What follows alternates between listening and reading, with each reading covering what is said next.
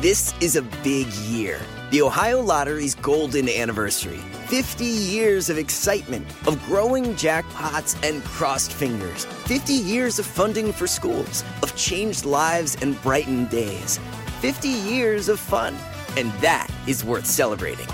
So watch for can't-miss promotions, huge events, and new games that will make the Ohio Lottery's 50th year its biggest one yet. Learn more at funturns50.com. Cheers to a great day and this ice-cold Corona. You know what would make this day even better? My grandma's carne asada. Throw in some music. We can watch the game. Or we could keep it simple. Corona, la vida más fina. Get your Corona at ordercorona.com. Relax responsibly. Corona Extra Beer, imported by Crown Imports, Chicago, Illinois. And now, prepare yourself for the only talk radio show you'll want to turn up. Crank this thing. Sirius XM Pandora presents the place where your hard rock and metal voice can still be heard. You bet your ass, baby. Unfiltered, uncensored, say whatever you want. Hit the record button. Anything can happen, you know? I know that ain't nobody out there came to be mellow tonight, now did you? I say there ain't nobody. I say there ain't nobody not out there that even wants to be a little bit mellow, now is there? Anybody wants to get mellow, you can turn around and get the fuck out of here, all right? This is the Trunk Nation podcast with host Eddie Trunk. What's up, everybody? It's Eddie Trunk, and welcome to another episode of the Eddie Trunk Podcast. New every Thursday, anywhere you get your podcasts. Apple Podcast, Pandora, Stitcher, Spotify, whatever the platform may be, just search and you will find the Eddie Trunk Podcast. And please be sure to subscribe so you don't miss an episode. New ones hitting every Thursday. Interviews with your favorite rock and metal artists, and all the interviews you hear originate on my Sirius XM radio show, Trunk Nation. Hope you join me for that Monday through Friday, live 2 to 4 p.m. Eastern Time on Sirius XM Channel 106, talking rock with you. I consider it sports talk for rock fans. That's kind of the format. Your calls, a lot of interviews.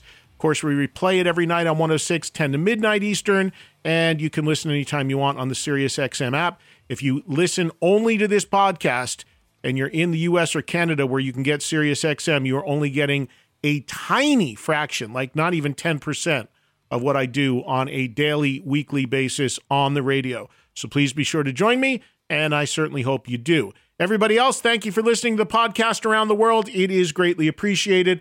Follow me on social media at Eddie Trunk, Twitter, Instagram, fan page on Facebook. EddieTrunk.com is the official online home. The day you're hearing this, post day, I'm doing a big special with Slash in Los Angeles. That'll be coming to Sirius XM soon. Maybe some of you joining us virtually for it as well. And then, of course, next week, I'm on the Monsters of Rock cruise, and I'll be broadcasting from that as well. So a lot of big stuff happening on the radio show. Hope you come on board each and every day and join me for it. A lot of appearances coming up as well. A lot of new things announced. It's all on the homepage of EddieTrunk.com. So if I'm coming to your area, please be sure to come by and say hello at the various events. Again, you'll find them listed right on the homepage of my website. 2 interviews for you this week, so we're going to get right to it. We'll start off with Geoff Tate. Geoff is, of course, the original lead singer in Queensryche, currently out touring on his own. And Geoff really made some news in this interview you're about to hear when it aired live on my radio show, talking about the fact that Queensryche, the original lineup, was offered a tremendous amount of money to reunite, and 2 of the members passed. You'll get that story and a lot more with Geoff Tate, our first of 2 interviews this week. Second interview was with George Lynch, best known, of course, as the guitarist in Dokken, still doing some stuff with Dokken, and he also recently released his first ever all-instrumental solo record called Seamless. Geoff Tate first. Here's that conversation now. Geoff, how are you, man? Hey, I'm good, Eddie. How are you? Good. It's been too long. You know, I got to tell you a funny story. When you were out on tour recently, I texted you a couple times because I wanted to say hello. And I said, you know, I haven't talked to Geoff in a while. Maybe he wants to come on and promote the tour dates. And after a couple texts, I didn't get a response. And then the response comes back and goes, I don't know who this Geoff guy is, but I've been getting a lot of texts from him, and this is not his number anymore. So clearly I apologize to whoever I made a mistake and was texting, but I guess you changed your number, Geoff. Yeah, I changed it a couple of years ago, and yeah, I've heard that from a number of people that have told me that story. I thought they would have scrambled the numbers or something, before they give it out again. But I guess no, not. and I guess, I was thinking that too, because I was like, well, it wasn't that long since I talked to Geoff. It's like, don't they retire numbers for at least a little longer before they reassign them? But somebody stuck with your number and probably getting a lot of calls and people trying to hit them up to hear certain songs or whatever the case may be. Yeah, it's funny, huh? Are you on the road now, Geoff? Or are you home? I am. I'm actually in New York for the show tomorrow night. Okay, where are you guys at tomorrow? I don't know, actually, the name of the place. Some place close to Broadway, I think. I'm not sure what the name of it is. All right, Sorry, well, we'll get the info. I haven't looked that far ahead. It's Sony Hall. Oh, yeah, we got you here. Sony Hall. Yeah, you're in. That's a cool little room. It's downstairs there. I've been there. Sony Hall in New York. I didn't realize you were in New York City. So you've been out for a while now, and you've been playing. Tell everybody what you're doing, because you're doing. You're celebrating the anniversary of 2 classic Queensryche records, correct? Yeah. Well, I started last year in 2020, with the celebration of the 30-year anniversary of the Empire album, playing that in its entirety.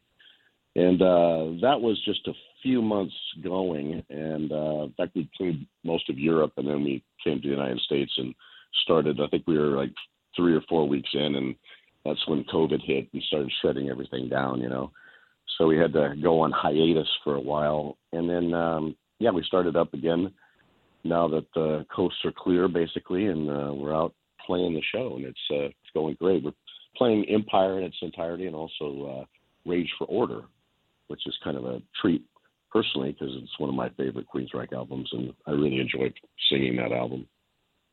So Rage for Order is what, 35 years? Oh, gosh, I guess so. It's 1986, I think it came out. So coming up on 37. Yeah. Did you decide to do Rage because of that anniversary as well, or just because it's one of your favorite records? No, it's just one of my favorites. Yeah, I never got a chance to play a lot of the songs off that record in my time with Queensryche, and I thought, well, life's getting pretty short. It's on my bucket list of things to do. Why not? And we've been doing it, and it's really fun to play, because both albums are very, very different, And so we start with Rage, and then we play that, and it's really a kind of a dark, kind of futuristic kind of mood with that album, And then we take a short break, and we come back out, and the whole thing is different with Empire, because that's very up, and everybody knows the album, So it's a good time. People singing along. You had mentioned that Rage for Order was one of your favorite Queensryche records to sing, and that you're fond of that record. Beyond what you just mentioned about it being a little darker, what is it about that time in your history, that time in the band's history, or that material on that record that makes it one of your favorites? I don't really know for certain. I think it was just a very eclectic approach to making a record. We didn't have, a lot of success previous to that, so we kind of didn't have, the imposed borders that come with success. We could kind of do anything we wanted to do, and therefore, we really did. We really pushed our own, boundaries of writing and composition and instrumentation as well on that record. And I think that's probably what I enjoy about it. It has a freedom about it that's quite attractive. Do you remember talk about that prior to making it, or did it just happen organically when you started writing and recording? Yeah, it just all started happening. You write about what you're interested in, and then it comes out, and what happens next is people start asking you to explain what it is you did. And that's where it gets complicated, is because you have to sort of put it into words what you're trying to do, and really it should really be taken at face value. That's what it is. You don't really need to explain it, I guess. Yeah, I mean, there's obviously the opening track on that record, "Walk in the Shadows," is a classic. But there's a song on that record, and I remember you guys did a video for it as well.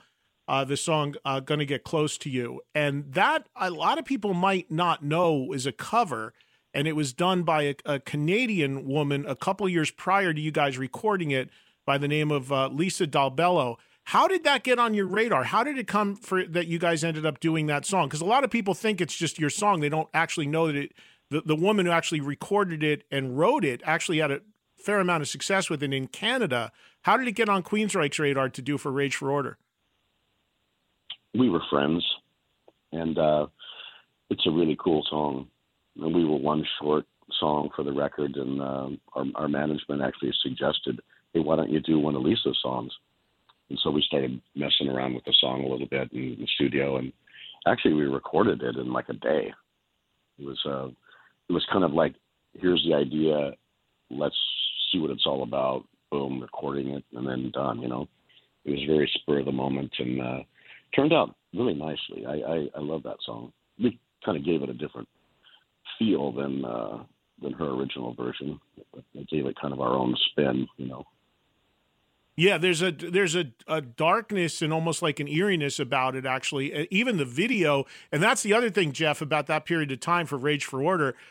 People who have the record and know visually you guys had an interesting look going on at that time, didn't you? Yeah, we pretty much copied Ozzy Osbourne's look. Where did the idea come from for that? Well, he looked really cool. His whole band looked great. We were touring with him, and, it just kind of happened. Yeah, I forgot that you guys were out. So what was that for Ozzy? That was Ultimate Sin? Yeah, I think it was, Ultimate Sin. Every band that tours with Ozzy has crazy Ozzy stories. Do you have any you could share? Most of all the stories with Ozzy were drinking stories, drinking in the bar, actually. He, at that time, apparently he was quite a notorious drinker and liked to be in the bar, and he was comfortable there, and that's where you could find him and have a conversation with him if you desired, He was pretty open about everything at that time and easy to hang out with. I don't really have tales of debauchery other than, drinking too much and falling down and, waking up the next day and having to do the show. But when you're in your 20s, you can do that. It's easy. Yeah, no doubt. And then you mentioned the other album that you're doing on this tour is Empire. And of course, the table was set nicely for the success of Empire because Operation Mindcrime was a big breakthrough record for you previous to that. When you guys started working on Empire and that album coming together, did you feel a pressure? Was there a pressure within yourself and the band at that time to build, which you certainly did, build on the success of Mindcrime? Not really. No, I didn't, at least. It was just kind of another record, It was an idea, and I struck out on the idea to make it happen, and it always sort of the way I work, at least, is you start running with your ideas, and before you know it, you got a record, and then it's up to who you've got working for you, how they promote it, and how they sell it, and we were very fortunate at that time to have EMI Records, which was a big powerhouse, record company at the time, and they really sunk a lot of money into the promotion of it, which, really, really made a huge difference comparatively to previous records that we'd done where there wasn't as much money spent on the promotion, Yeah, and of course, when you talk about Empire, I mean, by far the biggest song Queensryche has in the catalog in terms of just mass awareness is on that record in Silent Lucidity.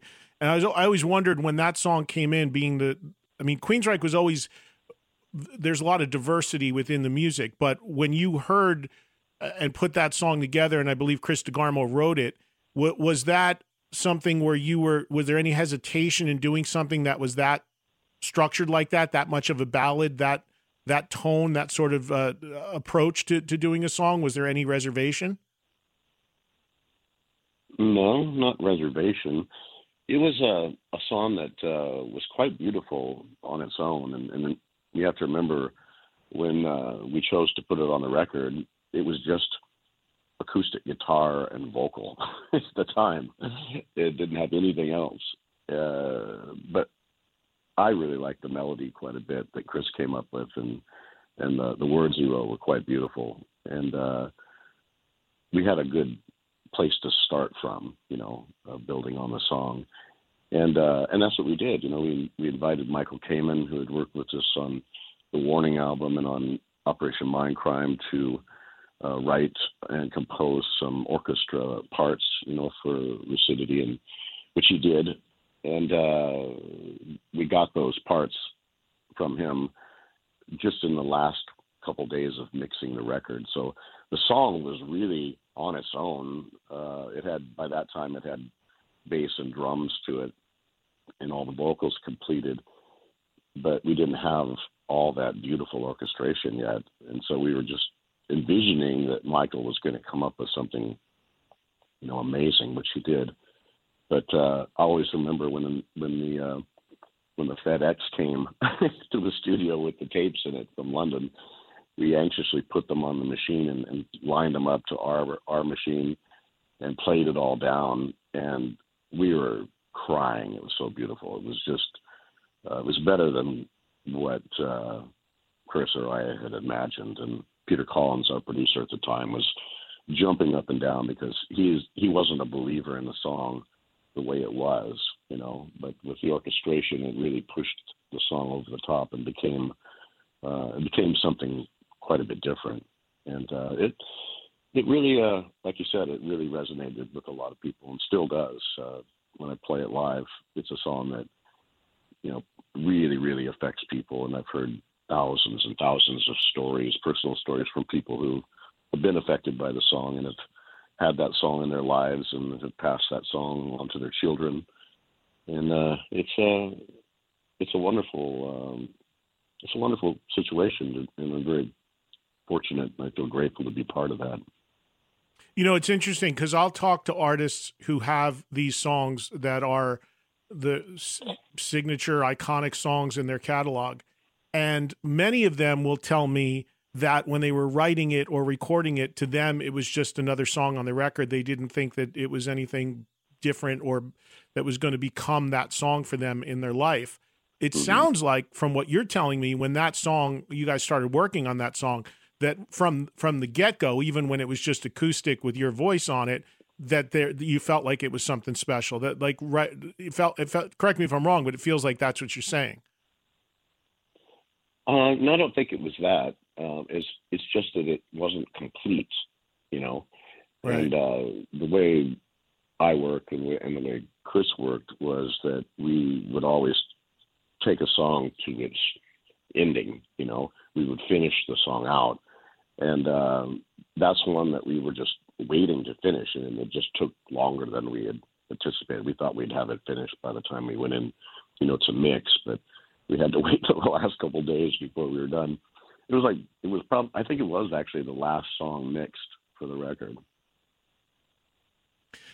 Geoff, I'm curious, when I talk about this stuff, and I go back with you guys pretty much since the beginning, and a huge, long history here, and the band's got a huge, long history. And when we talk about these records 30, 35 years on, and now you're out there playing two of them in their entirety, does it make you nostalgic at all? Does it make you kind of, nostalgic for the old days?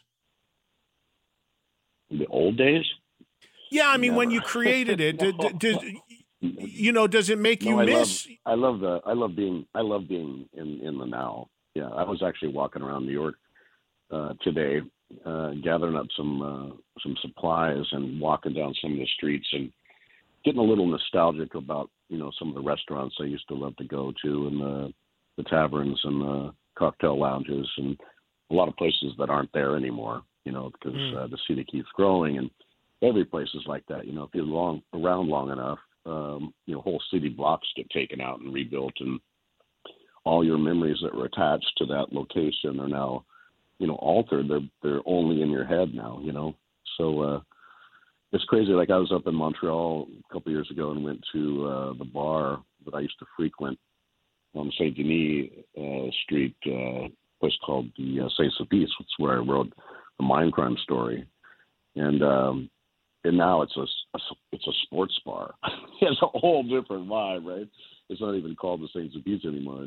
It's a whole different thing. I mean, the building is still there at least, so I have a little bit of attachment to it, but I like living in the now and being in this time period, Yeah. I guess where I'm going is, I thought about this a lot lately because I know that Chris DeGarmo's popped up on doing some stuff here and there whenever Jerry Cantrell or the Alice in Chains guys do some stuff.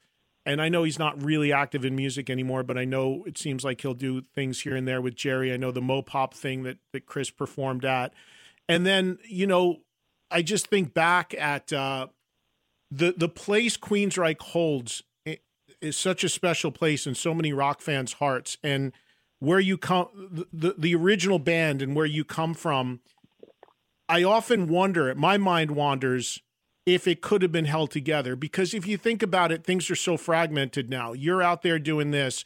Queensryche, as we know them, is two guys left. We don't know what's going on with Scott Rockenfield. Nobody seems to know. We know Chris is kind of on the fringes and not really in music. So as fans, I think our mind wanders and we say, man, what could have been if they could have held it together? Do you ever think like that, or is that just us as fans?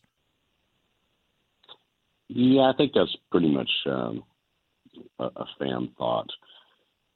We did hold it together for years and years and years, and it was a really, really tightly run ship, and it was very lucrative, and we had a lot of great records and did a lot of world touring, made a lot of friends, and played a lot of music together, and we had our time.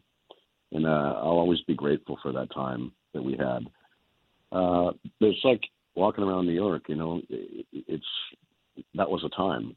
And it doesn't mean that time has to go on forever. There's new times to be had, and there's more music to be made. There's more songs to be sung and more audiences to play music for. But you and I both know, as long as the original five of you, thankfully, are still alive, there's always that interest level. Is there any interest level from you, and do you see any scenario where the five of you could ever come together, even for a benefit of any sort? Is there any side of you that would welcome that or is hopeful for that? Honestly, not really expecting that to happen, basically because we've been offered just obscene amounts of money to get back together and do one tour, and we'd never have to tour again. And, a couple people in the band turned it down. They're not interested in doing it. And so that would really be, I think, the only motivation that would get everybody together was an obscene amount of money. But that didn't work. So, there's really no hope for it after that, I think. Well, you're being incredibly honest there because, so many times when people talk about reunions, it's always like, well, if the wind blew the right way, and we all know at the end of the day, if the number came in and it made sense that some people would jump at that. It's sounding like you were open to it then, but others were not and kind of squashed it at that number. Yeah, and I'd say that. And that, and there you go. It's money is not the motivator. And getting together for an artistic dream isn't a motivator either. So what do you have? You have nothing. So, it's obviously both camps are happy in the position they're at. And I know for myself, I love my life.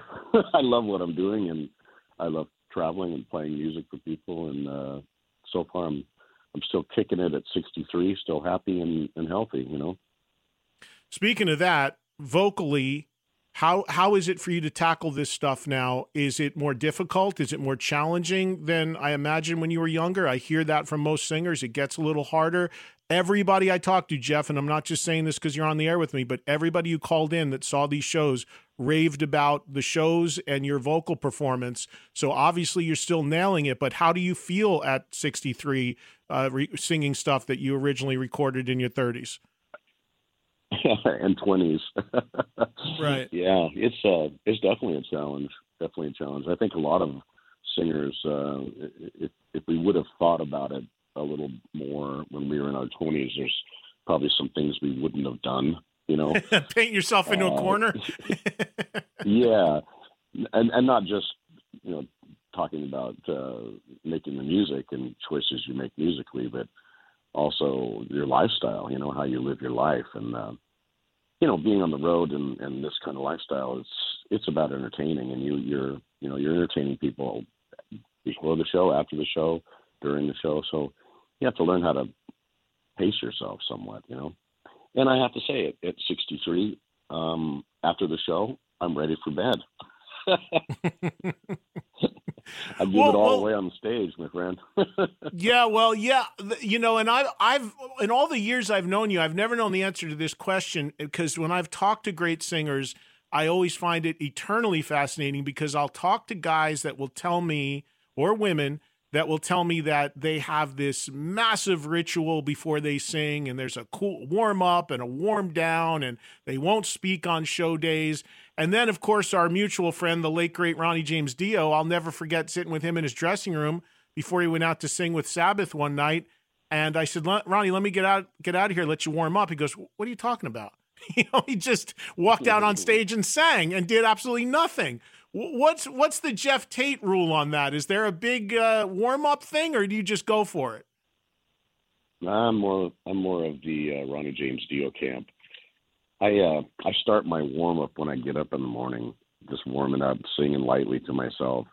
And then I really have my warm-up at a sound check. And I always, almost always, 9 days out of 10 days, I'll have a sound check. I like sound check. I like making sure it's all set up and everything's working right, and I can sing well, and that's where I get all my warm-up going. And then I don't worry about it, you know, after that. And I usually have like a couple drinks before the show just to kind of unwind and relax the band, and I'll sit around, tell stories, and have a couple drinks, and then we go out and do the show, you know. You mentioned Operation Mindcrime a few minutes ago. That there was some talk, and some people in my audience actually asked me to ask you about this, that apparently at one point there was some talk about you actually doing a theater production, or that turning into a theater presentation of some sort. Is that something you still want to do? Is there any movement on that? Oh, gosh, there's been movement and then non-movement and more movement and then non-movement. It's at first I was kind of frustrated about it, because it's been shopped around as a movie several times. I've had conversation with directors, producers over the years. Some people on Broadway have been interested twice. And then it always comes down to, you know, the funding, you know, and it's expensive to do those kind of things. And I think the last time that it came up, and we tend to sell these options on the idea, you know, because people come to us and they say, look, we want to do the movie and we're willing to do it. And say, okay, well, if you're gonna do it, you know, we'll give you the rights to make a movie for 6 months, and then after that, you can't, you know, it's done. You had your shot, and it always falls through, you know. At least it has so far. I think it's still possible in the future. It just hasn't happened yet, you know. Mm. Everybody, you can see Geoff Tate performing on tour right now. The tour plays tomorrow in New York City, Sony Hall. And then you've got dates that continue. I'm scrolling through Albany, Massachusetts.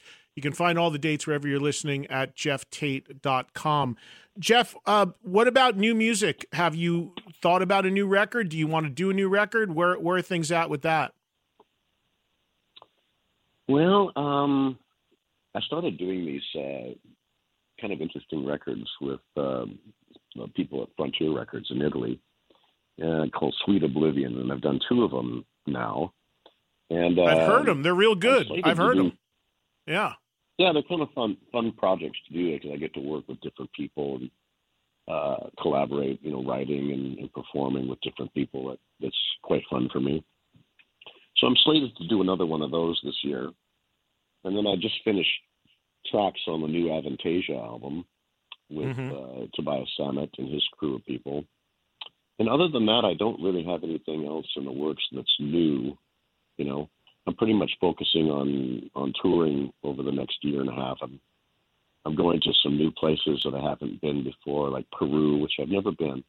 Looking forward to that. And my wife and I started this new travel business a couple of years ago called Backstage Pass Travel, where we take people around with us while we tour, and we take them to all of our favorite places that we go. It's a week-long trip, and we take them to Tuscany and Ireland, Scotland, Montana, the Pacific Northwest, Rio de Janeiro, Rome, these kind of places.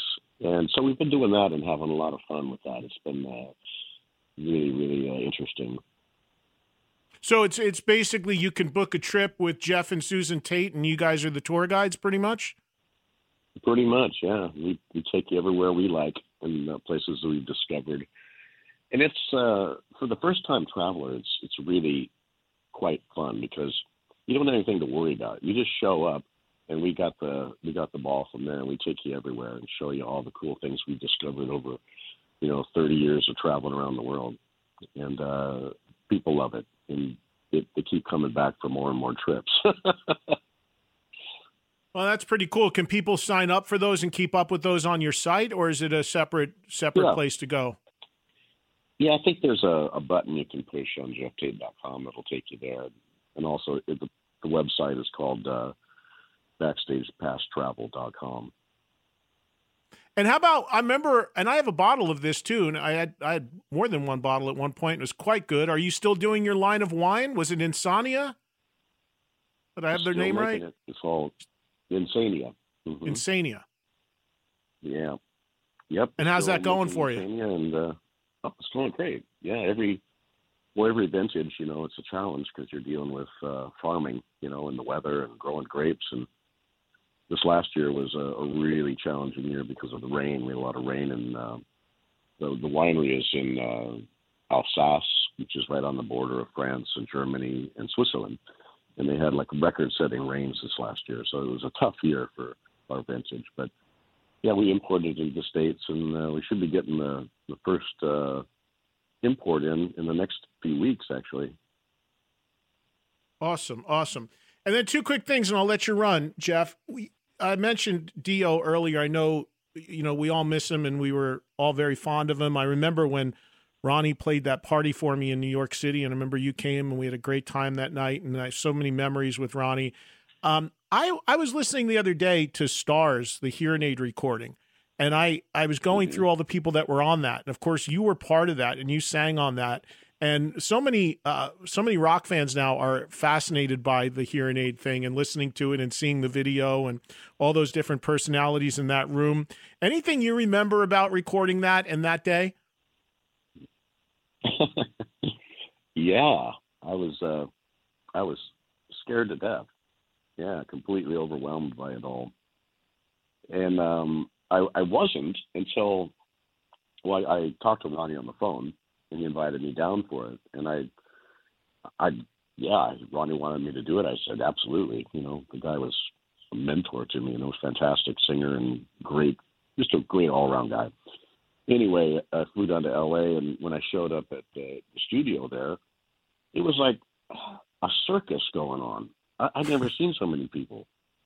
And all these famous musicians. And, I was new to the business at the time. We were just making our second or third record, I think. And I was so afraid when I walked in the studio. I met up with Ronnie, and he brought me in the studio right away and tried to make me feel comfortable, and showed me where the microphone was, and got me all set up with, tea and water and everything, and the lyric sheet and everything. He goes, okay, so we're just going to run through it a few times, and you just sing it, the way you do, and I'm just going to be on the other side of the glass. So I look on the other side of the glass, and there's all these famous musicians in the control room listening, There's like Neil Sean is in there, and Ted Nugent, and Halford is in there, and the place was packed full of these different musicians, watching the session and listening to it. And I was just shaking. I was so intimidated. I just sat there with my sunglasses on the whole time. I couldn't take them off. I just had to shut myself off and get into the music without, looking through the window to see who was listening, But well, yeah, you're a new kid at the time, and there's Dio producing you on top of it all. Yeah. Well, Ronnie he's very easy to hang out with, no matter. I was very used to him. And years later, I had the chance to produce him and work with him in the studio when he sang on the Operation Mindcrime 2 album. Right. And that was really a payback for me, because I had to do 22 takes, Not because I needed them, just that we were undecided, because he kept giving us take after take after take that was incredible. This is how many takes of greatness do you need? Right. Yeah, but he was fantastic to work with. Yeah. And finally, I'll be seeing you in a couple of weeks. You were a late addition onto the Monsters of Rock cruise. Are you looking forward to that? I am. Yeah, I love those cruises. This would be my first Monsters of Rock. I typically do the Shiprocked one, so this is the first Monsters I'll do, and I'm looking forward to it. I like that kind of environment where you're just floating at sea, and everybody's partying and listening to music, and you get to see all the different bands perform. A lot of times as a musician, you don't get to see other acts play, because you're always touring. So this is a real treat. And on the cruise, will you be doing the same thing you're doing on the road now? Are you going to do Rage for Order and Empire, or are you going to do a different set? Yep, I'm doing Rage for Order and Empire in its entirety, yeah. And most acts play twice over the course of the cruise. Is that the plan for you as well? Yeah, I think it is, yeah. All right, cool. Well, I look forward to seeing you in a couple of weeks, and I'll be doing the radio show on board for a couple of the days as well. So if it works out, come by and say hello again. Always love to have you. It's been too long since we talked, and I'm glad we had a chance to catch up. Yeah, thanks for having me on your show. I appreciate it. You got it. Everybody check out GeoffTate.com. See if a date is coming near you as Geoff continues to tour throughout North America, and the dates are all listed there, including the next show, which is in New York City tomorrow. Send my best to your wife, Geoff, and I'll see you in a couple weeks as well, and we'll see you on the ship. Okay, Eddie. Take care, man. Bye-bye now. See you, man. Bye-bye. Thanks to Geoff Tate. Great to visit with him. Next up, it's George Lynch. This episode is brought to you by AARP. 18 years from tonight, Grant Gill will become a comedy legend when he totally kills it at his improv class's graduation performance. Knees will be slapped. Hilarity will ensue. That's why he's already keeping himself in shape and razor sharp today with wellness tips and tools from AARP to help make sure his health lives as long as he does. Because the younger you are, the more you need AARP. Learn more at aarp.org/healthyliving. This is a big year. The Ohio Lottery's golden anniversary. 50 years of excitement, of growing jackpots and crossed fingers. 50 years of funding for schools, of changed lives and brightened days. 50 years of fun, and that is worth celebrating. So watch for can't-miss promotions, huge events, and new games that will make the Ohio Lottery's 50th year its biggest one yet. Learn more at funturns50.com. Save big money on everything for your spring projects at Menards. We have all of your garden and landscaping essentials. Master Garden Premium Garden Soil contains a slow-release fertilizer that feeds gardens for up to 9 months. It produces better results and is ready to use for all your gardening needs. Save big on Menards' great selection of garden and landscaping products. Compare brands in store or online at menards.com. Save big money at Menards. When you need mealtime inspiration, it's worth shopping Kroger, where you'll find over 30,000 mouth-watering choices that excite your inner foodie. And no matter what tasty choice you make, you'll enjoy our everyday low prices, plus extra ways to save, like digital coupons worth over $600 each week. You can also save up to $1 off per gallon at the pump with fuel points. More savings and more inspiring flavors make shopping Kroger worth it every time. Kroger, fresh for everyone. Fuel restrictions apply. George Lynch, the original guitarist in the band Dokken, still doing some work with Dokken. He called into my radio show Trunk Nation about a week ago, give an update on his first ever instrumental record and some future plans, and talk about some cool stories from the past as well. Here is virtuoso guitarist George Lynch. Hey, George, how are you, man? Hey, Eddie. I'm good. Thanks for the time. I want to thank you for posting. I want to thank you for posting that too. That was pretty awesome. And so I was going through all the responses, and comments. And the number one thing, it was actually really educational for me because I didn't realize that I turned my back to the audience a lot while I'm on stage. And after watching that video and reading all the comments, I realized I got to stop doing that. Oh, you mean when I shot the video, the photo? You guys had me out to shoot that photo, and then the video I took of you guys playing at Rock Island. When I saw you at that Dallas guitar show, you had done that too, and a few people had commented about it. And I remember asking you about it, and you said that's just you kind of getting into a zone and grooving with the drummer, and you don't realize you're actually doing it. Is that what it is? Yeah, it absolutely is. There's I call sweet spots. There's places on particular stages, and when you're getting acclimated when you walk out there, that tend to be a place where you can hear everything better. So I want to hear a nice. As a musician, when I go on stage, ultimately, I think most of us feel this way. We don't want to just hear ourselves. And I'm standing in front of a roaring stack of amplifiers. I really just don't want to hear that. I want to hear it like the audience hears it. I want to hear it like a record. I want to hear a nice mix of bass and drums supporting the guitar and the vocals in there, so we all know where we're at and we're playing together as a band. That's really important to me, to feel the groove and sense of where we're going and so forth. So my favorite spot is literally to be anywhere but in front of my rig.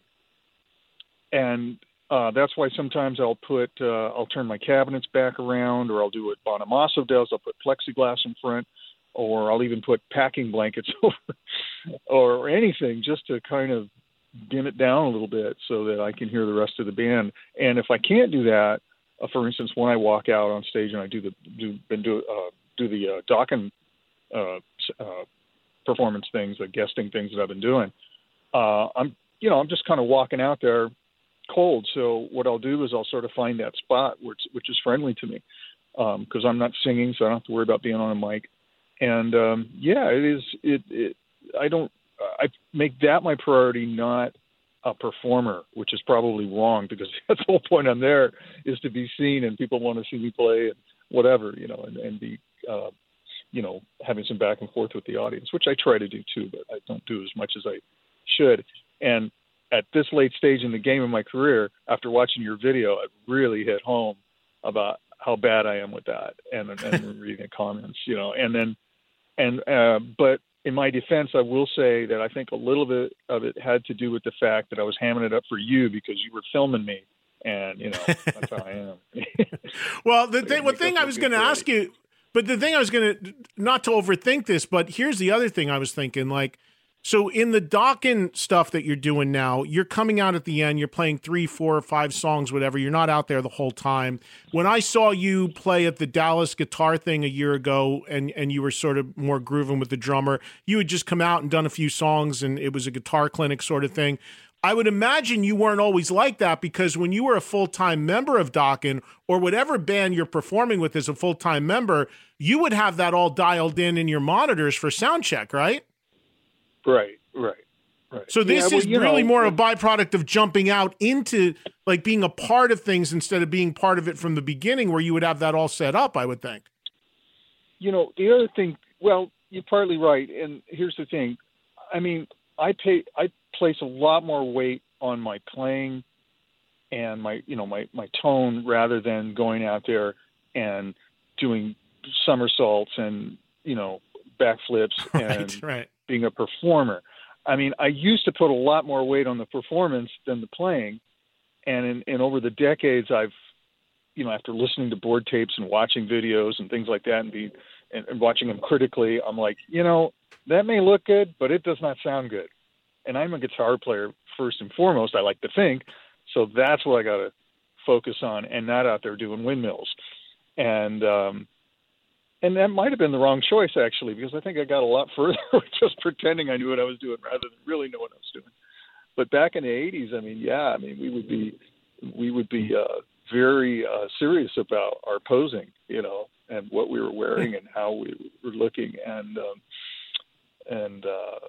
I get that. You hit a note and you telegraph it, and it really amplifies it, and it means a lot.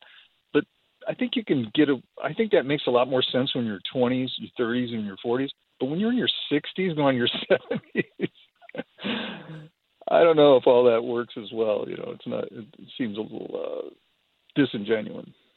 Well, George, this is a super obvious question, but I actually don't know the answer to this, and I've known you for a very long time and been a fan for a very long time, and you referenced how long you've been doing this as a professional musician, but who was your guy when you first picked up a guitar that inspired you to do so? Because that influence can be from a playing standpoint, but also a performance standpoint. I mean, there's many guys like Yngwie told me seeing Hendrix set the guitar on fire made him want to be a performer. So what when you were a kid, who were your guys? Like, who did you see or hear that made you want to both perform and play? Hey, Eddie, I'm getting every other word, if even that. So, but I think what you're asking me is there an inspirational point watching somebody, yes, perform that really, lit my fire? And yes, if that's what I was hearing, there has been a lot of those moments in my life, peppered throughout my, my guitar playing years from when I was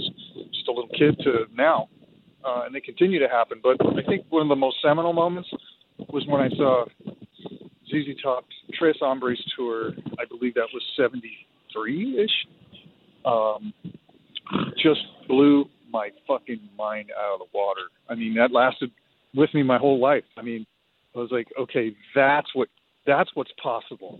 It was so powerful. It was like seeing Zeppelin for the first time, or Deep Purple, or Sabbath. It was just this monolithic, thing that just permeates your whole being. It was a spiritual experience, really.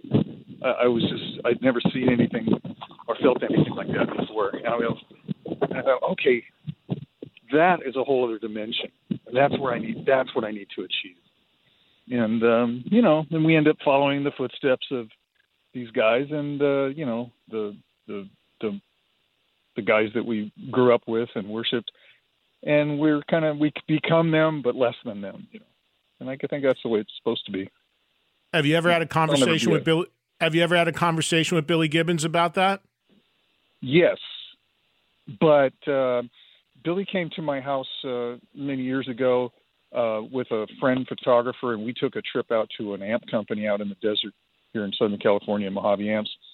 And we spent the whole day together. It snowed in the desert that day. We had beers. We had Mexican food. He told stories, which were awesome. And, tried some equipment, played together. It was just a great day. And, of course, I've met, talked to him many other times, and I invariably bring that up, but he doesn't care. And it's just, it only means something to me. It can't mean anything to him. He's just living his life and doing what he's doing. It's not that he doesn't care. It's just that, when somebody comes up to me and wants my autograph and tells me, how much I mean to them, I appreciate that. But there's not really any way I can really feel what they're feeling. I kind of understand it. But what can you say, And I felt that same way when I've met people that I admire, like, for instance, Geoff Beck, who, is, I grew up with his records, spending my lawn mowing money, walking 6 miles to the record store and then putting it on, wearing it out and playing to it, pretending I was Geoff Beck, when I was a kid. And then and I met the guy and I was just speechless, and I was kicking myself because I couldn't think of what to ask him until afterwards, But the couple of times that I'd met him, he was very, very sweet. But I could tell it was just a little bit painful and uncomfortable because I didn't want to be that guy, oh, you mean so much to me, and what amps were you using on this record and this performance? And there's really nothing to say. It's just you love them, you appreciate them, and that's it. And you acknowledge them. That's all you can do. Yeah, yeah. Hey, how's this whole thing been for you? The first time I saw you do this Dokken guest spot thing was in Florida last week. How has the whole experience of coming out at the end with Don been for you? It seems like you guys are in a good place and enjoying each other's company. Has it been fun for you? Do you enjoy doing it? It has been actually more than I would have thought. I would have thought there, because Don and I have had animosity, towards each other. Couple of different levels over the decades, and it's kind of a weird thing when you think about it. And sometimes it is uncomfortable for me because when I show up, I have to sit there, and of course they're playing the songs that I wrote, and guitar player John is a wonderful guy. We're friends, but they're doing all my whole thing, and then I walk out. But I think it comes down to, look, we're entertainers, And if I'm going to spend my time crying about anything, then I'm just going to hurt myself and the fans, and that doesn't do anybody any good. And so I try to keep positive about the whole experience, and it has been actually good for everybody. The fans love it. I love doing it because the easiest thing I can do is play songs, play Dokken songs, songs that I helped writing 35, 40 years ago that I can play in my sleep with one arm tied behind my back. And go out and enjoy it, and not have to work that hard, and just really enjoy what I'm doing, enjoy the moment. And it's the path of least resistance. A lot of these other projects I do, they're not as easy of a sell. When I'm doing a KXM project or whatever it is, I sometimes have to work at it a little bit. Well, do have to work at it a bit harder, kind of think, what is this supposed to be? How am I supposed to write? How am I supposed to look? How am I supposed to sell this? With Dokken, I don't have any of those issues or concerns because all the work's been done. We've already established what we are, and I know what to do. So it's really, like I said, the path of least resistance sometimes is the right one. Why do you only why do this versus the full blown set? Like you said, John does the bulk of it, and then you come out and do the end. What is it, a money thing? Is it better that you guys stay a little further apart and don't do the whole set together because of past history? Like, why not just go out and play guitar for the whole show since it's your material anyway? Well, that's probably an economic issue. On Don's side, Don owns the name and the band, and it works for me on all levels at this point, and it obviously works for Don. So if it's not broken, why fix it? And I don't know. I'd just be speculating that he's concerned maybe that something could pop up if he gets in bed with me, and then he doesn't have what he's built over all these years. So there's that, and maybe. Financially, it would be not as not as of a positive outcome for him. I'm not sure. We haven't talked about it, but what we're doing now works. Obviously, what you just brought up is something that everybody's thinking about. But hey, it's not up for me to decide. But I certainly would. I feel like that would probably make sense. I could see that making sense. I'm already there. Why not just go out and finish playing the rest of the songs that they're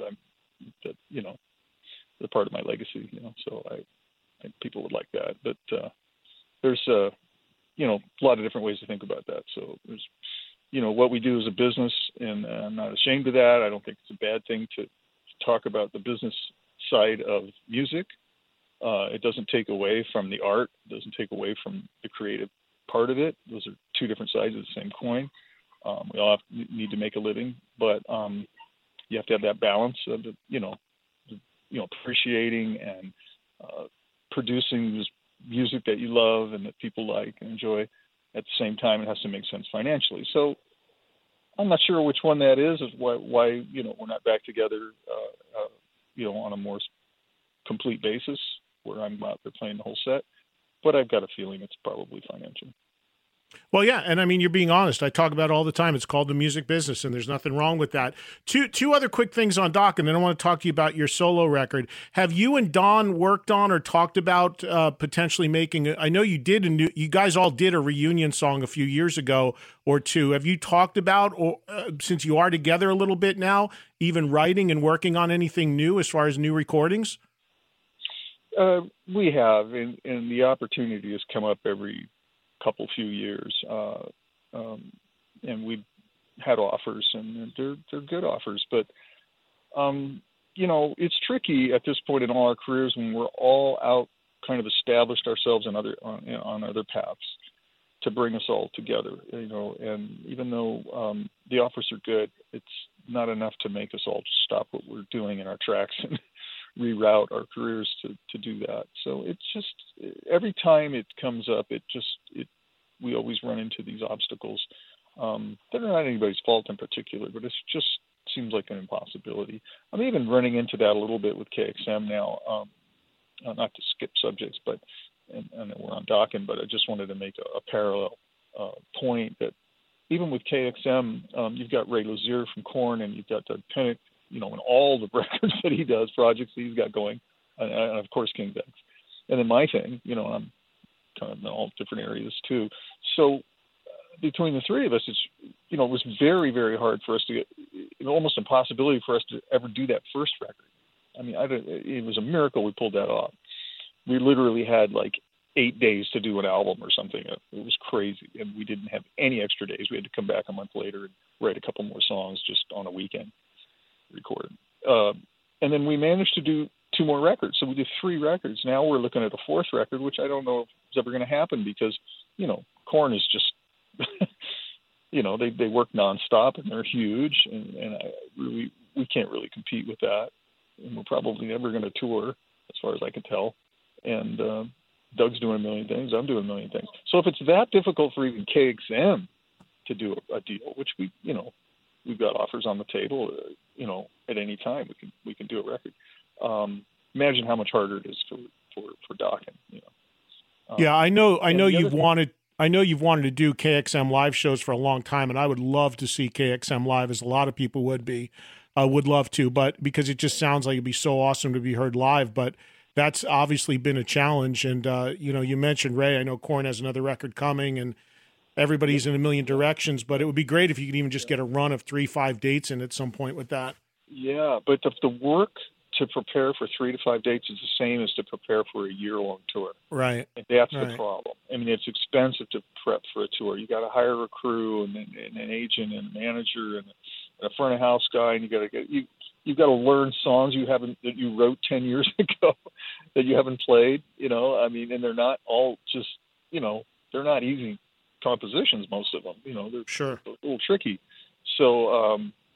And I personally, if you put a gun to my head and told me to play a KXM song without me listening to it, I wouldn't be able to. You'd have to shoot me. So I'd have some homework to do. And to play it convincingly and to be a tight band, I mean, after, you go see Korn, which is incredible. You go see King Dex, one of my favorite bands on the whole planet, everybody's favorite band. Expectations are going to be high. You don't want to disappoint people yourself, so you want to be really prepared. And so to make that all happen, you need to do some meaningful touring. You need to do some warm-up dates and like smaller markets and get your feet wet and just get out there and become a band. And it takes a lot. It takes some weeks of rehearsal. And then and the other thing is KXM is really not a proven band. So how are we going to do out on the road? Where are we going to play? Are we going to play little clubs in the time of COVID? I don't think so. Are people going to put us in the Enormo Dome or stadiums? No. So I don't really. There's a lot of obstacles, unfortunately. I don't want to sound negative on your show, but that's just. No, you're being honest. You're being realistic. Yeah, you're being totally honest about it. I mean, and I appreciate that. And for those that don't know, KXM is George and Doug Pinnick and Ray Luzier, and there's 3 records, and they're killer records, and maybe a 4th coming, and maybe hopefully one day some live shows. Hey, George, I want to talk to you about Seamless and a couple other quick things. But before I do, one final thing on Dawkins. You mentioned that, you the comments you saw about yourself playing and when you saw the video I posted of you guys over the weekend, even in advance of you coming on here, you got to know that there are a lot of people that are critical of Don's performance and his voice these days. Now, I know that he's been through a lot in terms of health, but where do you land on that? And have you had conversations with him about that? Well, it gets brought up. I mean, he's hyper aware of who he is and what he does and what people think. And here's the bottom line, as far as I'm concerned, from my perspective. The songs are really what people are there to see, and the personalities to a lesser extent, especially Don, of course. He's the vocal guy. He's the lead singer. But, my experience is when I'm on stage with him, the songs are coming off fine. There's nobody with any, it seems with any disapproval out there in the audience. I think everybody's enjoying themselves and into it, and that's why they keep coming back. I mean, how many decades has Don been out there performing, and people keep coming back. So I think they're coming back for the songs, and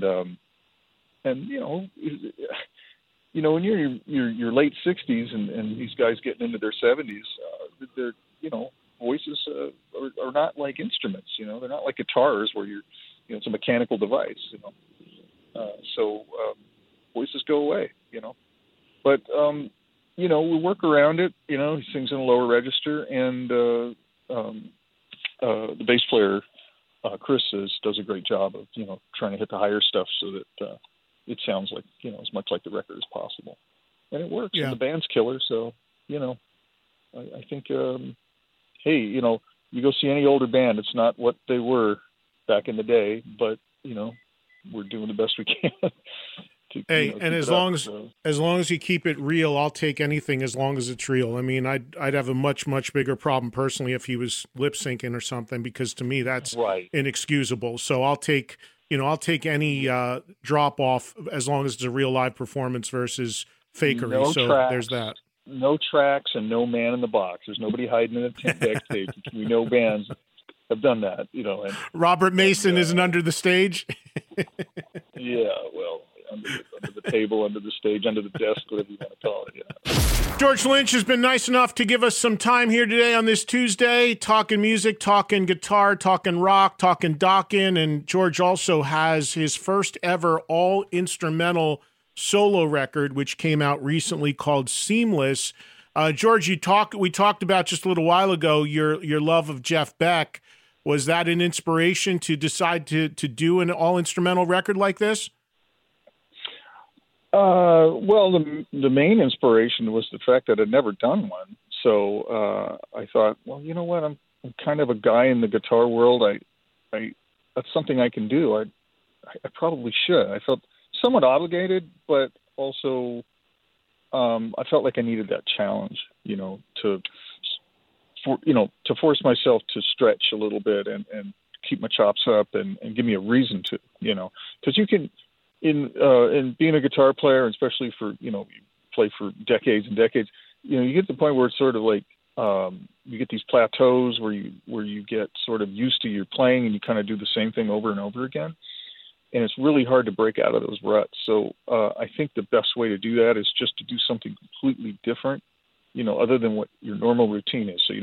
So don't warm up the same way, don't play the same way, play through. Whatever, just change anything you can think of, and it forces your mind to kind of rewire and think in different ways and keeps your playing fresh and fun for you. Because if you're not enthusiastic about what you're doing, that's going to come through your playing. I like to enjoy what I'm playing. I like to get off on and go, oh shit, that was cool, rather than just being a technician, and just like it's data or something, So when I got the offer from the label, which was Rat Pack Records, to do that. I had been working on a Lynch Mob record, and it just wasn't working out. I was writing all these songs, and for as long as I could remember, I'd never had this problem where I kept sending the record and the songs to the rest of the band, and they kept like kicking them back and like, dude, we don't know what to do with this. And I'm like, what, really? I go, yeah, you didn't, this is not Lynch Mob. We don't know what this is, but we don't know what to do with it. And I went through like 4 singers and a bunch of different people, and it just, after months and months of that, I just like, you know what, I wrote the wrong record, and I was ready to shit can it and just say, wow, I'm going to have to just like put this stuff in the trash bin and start all over again. And people came up and said, you know what, can you instrumentalize it? And first of all, my first instinct was, no, I mean, it wasn't built for that. So an instrumental record would have to be built with that in mind from the ground up. But then when he goes, well, you know, just think about it. And over the next few weeks, I started to tinker around with it, because they suggested, you know, just play along with it and see if there's anything that you could do to maybe make that work. And when I started doing that, I actually realized that it would be not only could work, it wouldn't just be a salvage job, it would actually be really interesting, potentially. So I went to work and rolled up my sleeves and just, you know, hit it from that angle. Like, I'm going to reinvent this wheel, and which is a challenge in itself. And I was actually really proud of the results. It's not the same thing as if I would have. I'm thinking about doing another one later this year, and working, you know, just seeing what would happen if I just build an instrumental record from the ground up, you know, like Surfing with the Alien or something, or a Steve Vai record. Just intentionally, this is built to be guitar music. You know, the guitar is right. Yeah, that's really interesting, and I was going to ask you about that, because I'm always curious when and I have Vi on the show on Thursday. I've had Satriani on. I've had all these guys that are known for making instrumental records, and I was curious because as a writer, I would imagine it is a different approach when you sit down to write, and it's going to be an all instrumental record versus when you're trying to write with singer, melody, and in mind and all of that. So that's interesting to me, that this was originally intended to be with a full band and with vocals. So it was written that way, but you were able to adapt it. But if you were to do it again from the get-go, you'd probably take a different approach to the writing. I would. Yeah, because when you're writing or at least when I'm writing for vocals, the way the routine that I have in my writing process, no matter who I'm working with, is there's a certain formula, you know, that you're accommodating the vocals around. So it's, you know, kind of an ABC, bridge, AC out, you know, or whatever. You just, you know, a verse and a pre-chorus and choruses, and they repeat, and then you're in the middle of the song, and you have maybe a bridge, a vocal bridge, maybe a solo, then a breakdown and a reintroduction, and then maybe a short verse, and then skip the pre-chorus and a long chorus and end the song. That's the most kind of just stock, you know, arrangement I could think of off the top of my head. And that's basically what most of my songs are. When I write them, I think in those terms. So it's hard for me, well, not hard, but it's a challenge for me to break that mold and think differently, which is what this record forced me to do, the Seamless record. And if I were to write another one, which I intend to from the ground up, meaning write another instrumental record and record it, I would do even more of that, which I'm looking forward to, because it forces me to think outside my own box. Well, I wanted to ask you about the re-recording. One of the last times I had you on was a few years ago, and at that point you were in the process of doing the re-record of Wicked Sensation. And I know that there was some blowback from fans about you having done that. I've always maintained I don't mind when an artist does that at all, as long as the original version remains in print and remains an option to listen to. So what's your take now in retrospect on doing that? How do you stand behind it, or is it something you wish you didn't do? From my perspective, it was so much fun, and the results were awesome, and I don't understand why anybody would have a problem with that. Some of the criticism I saw was it was a money grab, which is the craziest thing, because we got paid hardly anything to do it. We just did it just actually really to do it, and because it was fun, and we made a little bit, but I mean, for the amount of work we put into it, it ended up being kind of McDonald's money, really. If you add up all the hours, the amount of money we all ended up getting, it was really nothing. But we worked really hard on it. It was a lot of fun. Brian Tichy ended up really, I would say, I don't know if I really credited him with this, but he was really the producer, and in a huge way. I mean, he was there every bit of the way, went with my guitar parts, offering me direction and ideas and sort of different perspective, objective opinions about how to approach different sounds and performances and where I should play things. It was really phenomenal. I've never experienced that before with anybody. Usually producers are just kind of there in the room. I'm not sure why. And he was intimately involved in all the bass parts and obviously drumming and other things. So he was phenomenal. And so I guess what I'm saying is if you don't like the record, you need to blame it on Brian Tate because it's not my fault. I was against all that. No, I'm just kidding. Yeah, he was phenomenal. Oh, man, everybody just played their asses off, and I think we did a good job of reinterpreting a lot of the songs. Some of them were just too much the same as the original, I thought, and I don't know why that happened. It just sometimes, lightning strikes, and sometimes it doesn't. But I think on about half the songs, we reinterpreted them in a really exciting, energetic way. And I'm not trying to pat myself on the back here, but I was really shocked when I started getting kind of negative feedback. Not from everybody, but from some people, like you just mentioned. I was just like, well, where that's coming from. I don't quite understand it because it doesn't take anything away from the original. It's not trying to replace anything. It's just in addition to, if you like it, it's like, hey, if you don't like it, don't buy it. Don't show up. But I don't understand why people feel compelled to be openly vicious with their criticism about something. I mean, we're talking about music here, which is just, it's very subjective, It's, but if you like it, you like it. If you don't, you don't. I mean, we're not hurting anybody here. Right. I mean, if you would have said the original Wicked Sensation is no longer available, never to be heard again, and this is the only new version, then yeah. But when you have the option, it's just a different take on it. I find that stuff really interesting and fascinating. I'll give you a little nuts and bolts business perspective of this, or maybe I should be talking about this, but the first record was a $500,000 record in 1989 money, which is $1 million now, or whatever it is. This record that people are complaining about was a $25,000 record. The whole budget was $25,000. That was for the studio, the recording, the mixing, whatever expenses we had. I mean, I kind of look at it like that, Right. It's like 1/20th of the budget. With 1/20th of the budget, we created that. Yeah. Well, I'm sure the $500,000 on the original recording didn't all go to recording. It was the early '90s, after all, wasn't it? No. Well, recording in quotes, I would say, because what in those days, what would happen is all the people around you, the machine that you're forced to build, the producers, the engineers, the studios. I wouldn't say the engineers so much, but the studios definitely, and the producers they're like divorce lawyers. They know how much money you have in the bank because it's their job to interface between the label and the band and the talent. So the first thing they look at is, what's the budget? Oh. And then the second thing they think is, how am I going to get the lion's share of that in my pocket? Right. And so, and studios are the same. A lot of times producer will work in specific studios. They get kickbacks, or they'll own the studios. Like in Keith Olsen's, as an example, he owns the studio, so he insists on using his studio, which he charges an arm and a leg for. We could have went right across the street to Sound City, which is a much, much better studio for a tenth of the price, but we went to, Goodnight LA, his studio, because that's how we got him as a producer.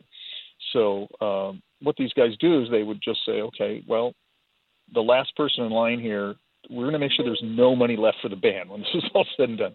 So we spent a lot of money, but unnecessarily, and not on frivolous things, but just on, production costs that were really unnecessary in hindsight, because we can do records now that are, well, I would say arguably in the same ballpark for 1/10 or 1/20th of the money. Right. Because we work because we work much more efficiently now because we're forced to. So back then, we'd wander into the studio and maybe I'd spend 3 days getting a guitar sound. Dude, nowadays on a record, if I have 3 days, I'll have all the guitars done in 3 days. Right. I'll get a guitar sound in 15 minutes. And all that waste of time in the bad old days or good old days was really kind of unnecessary and frivolous. Yeah. But, we never thought it would end. So just in wrapping up here, George, what's the future for you? You're going to continue to do some of these guest spots with Dokken, and then I know you retired the name Lynch Mob, and now you just basically go out and play under your own name. And then the band is kind of who's playing with you when you're doing your own thing is pretty much revolving. I mean, it always was pretty much, but you don't have a really set band anymore, right? Well, I really haven't since day one of Lynch Mob. It's been a revolving door of members. There's been so many versions of Lynch Mob, I can't even keep track. But the interesting thing is, though, it's really a lot of times just the same people keep rotating through just at different times. So at this point, I've got Jimmy and Deanda on drums, which we've been playing together off and on for decades. We've got our own stories there that go back, way, way back. Then Andrew Freeman is back on vocals, and I've worked and played with Andrew a lot for the last 20 years or so. And Rob DeLuca's on bass, and he used to play with us in earlier versions of the band. And we've done other things together. Rob DeLuca is the bass player from UFO. Sebastian Bach, yeah, he's a brilliant, phenomenal band. I mean, Deanda, Andrew's an incredible singer. Jimmy's a great drummer. Rob's a great bass. I mean, that's a great band right there. So that's your current lineup. Yeah, and it's George Lynch and the Electric Freedom. And how long this lineup will last is anybody's guess. And I'm not investing myself anymore, setting myself up for disappointment because, change is inevitable. It's just part of life. If you resist it, you're just setting yourself up for disappointment and frustration. So I sort of actually look forward to the changes because it's a different experience. So, as opposed to Dokken, let's say, which is very consistent and conservative, they go out, they play the same thing all the time. I'm not saying that in a bad way. I'm saying, but it's a different thing. So it's very consistent. They go out, they play the same set every year, every show. I'm sort of the opposite of that. I'll never play the same thing twice. All my solos are just off the cuff, that night, how I'm feeling. And members are changing, which changes the whole makeup of the band and the flavor and the sound and chemistry. And I think that's something interesting. I would think from an audience perspective, at least some people in the audience would say, I'm going to show up, I'm going to go see George tonight, and we don't know what's going to happen because this is a different band, and they're going to play different songs, and he's going to play different solos. And our performances are like snowflakes, they're all, no two are the same. So yeah. I'm not saying we're snowflakes. I'm just saying the performance. And the last thing, and I thought of you when I heard this news, and I was just like, oh my God, George, because first of all, for those that don't know, your I guess son-in-law is Richie Faulkner, the guitarist in Judas Priest. He is doing okay. I mean, seems to have bounced back from this incredibly horrific, scary thing and getting ready to go out and play. So the reports on him have all been positive, right? He's on the road to recovery. You've been in touch with him? Oh, of course. I mean, every day, that's my little grandbaby, and I'm FaceTiming him every day and talking to my daughter and talking to Richie. And thank God he dodged the biggest bullet anybody could, be staring down the barrel at. I mean, and he's over the hump. As far as I can tell, he's doing pretty well. I mean, he's there. That's such an insanely traumatic thing for any human being to go through. That for him to be here 4 months later and pretty much back. I don't know. I can't put a percentage on it, but it just seems like he always was now. He's such an incredibly scarily talented guy, and he makes it seem so easy. And he's also very driven and very dedicated and very smart. I mean, the guy is really a contender, and I love him for that. And I also love him because he takes care of my daughter and my grandbaby and gave me a beautiful grandbaby. But he is just a really beautiful artist, and it's funny when we get together because guitar players are inherently competitive, even on a very friendly basis. When, John and Levin and I are out playing, doing dock and stuff, I mean, there's definitely competition there, and we're all like that, but it's friendly competition. I mean, we use it as a catalyst, to be better, Right. And, but with Richie, I said I watch him play and I'm just in awe, and I have a name and I'm a known guy in the guitar world, but I told him, you have entered your legacy has entered the pantheon of the upper echelons of guitar players. And he deserves that. He's scary. I've talked to a number of pro guys that have been on tour with him and have confided in me that they just, he puts them to bed. I won't want to mention names, but, other guys that scare me have said that about Richie. He's definitely a contender. He's a monster. And no one would argue. Great person, great player. I know him, phenomenal. But the world was thrown off its axis when the mind-blowing announcement of Judas Priest playing as a single guitar band came out, and they, of course, changed on that because of the blowback. But you were on with me, and you were saying how I want that gig in Priest. I want the set. When they announced for a half a second they were going to be a 4-piece, I'm like, George, you got the in. That's got to be George Lynch over there. It's funny because we talk about it frequently, and it's been brought up. But I guess they do kind of have parameters they have to work within, and Rob is really obviously the leader of the band. I mean, he's what he says goes, and understandably. And I guess they have this thing about they really want to preserve Priest as being British, because that's their legacy, and that's kind of British steel. That's what they're all about. At least the front line. I understand drummer's not, but and I get that.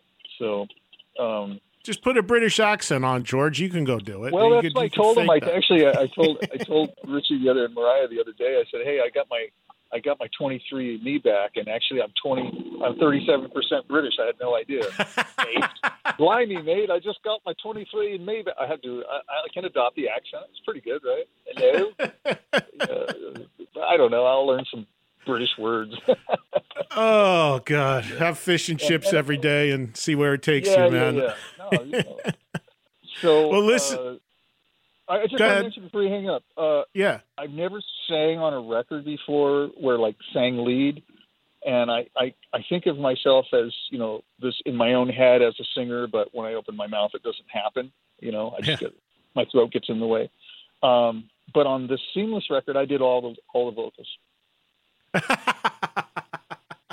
I was thinking, George, I was thinking that you finally made a solo instrumental record because you got so tired of dealing with singers and gone through so many. Now you just have to deal with that anymore. I love singers. Are you kidding me? I'm just trying to be a singer, but I can't sing, so I play guitar.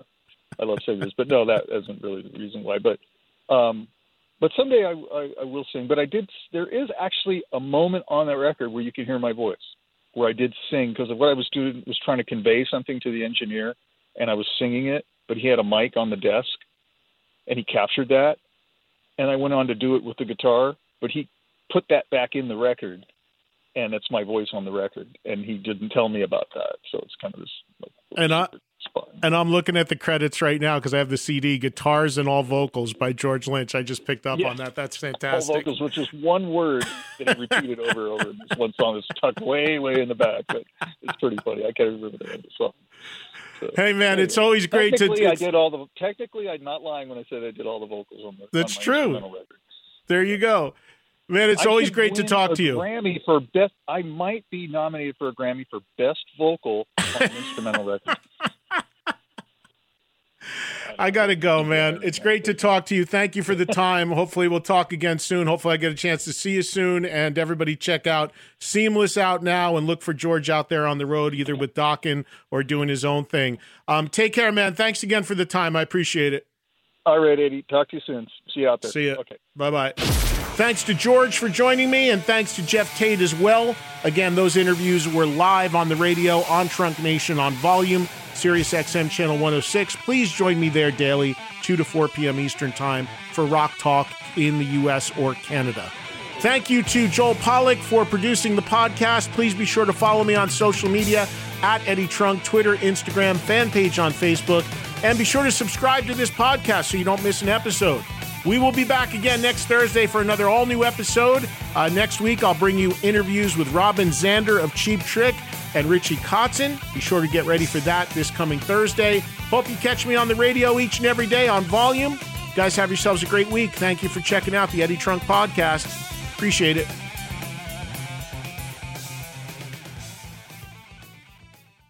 This is a big year. The Ohio Lottery's golden anniversary. 50 years of excitement, of growing jackpots and crossed fingers. 50 years of funding for schools, of changed lives and brightened days. 50 years of fun. And that is worth celebrating. So watch for can't-miss promotions, huge events, and new games that will make the Ohio Lottery's 50th year its biggest one yet. Learn more at funturns50.com. Cheers to a great day and this ice-cold Corona. You know what would make this day even better? My grandma's carne asada. Throw in some music. We can watch the game. Or we could keep it simple. Corona, la vida más fina. Get your Corona at ordercorona.com. Relax responsibly. Corona Extra Beer, imported by Crown Imports, Chicago, Illinois.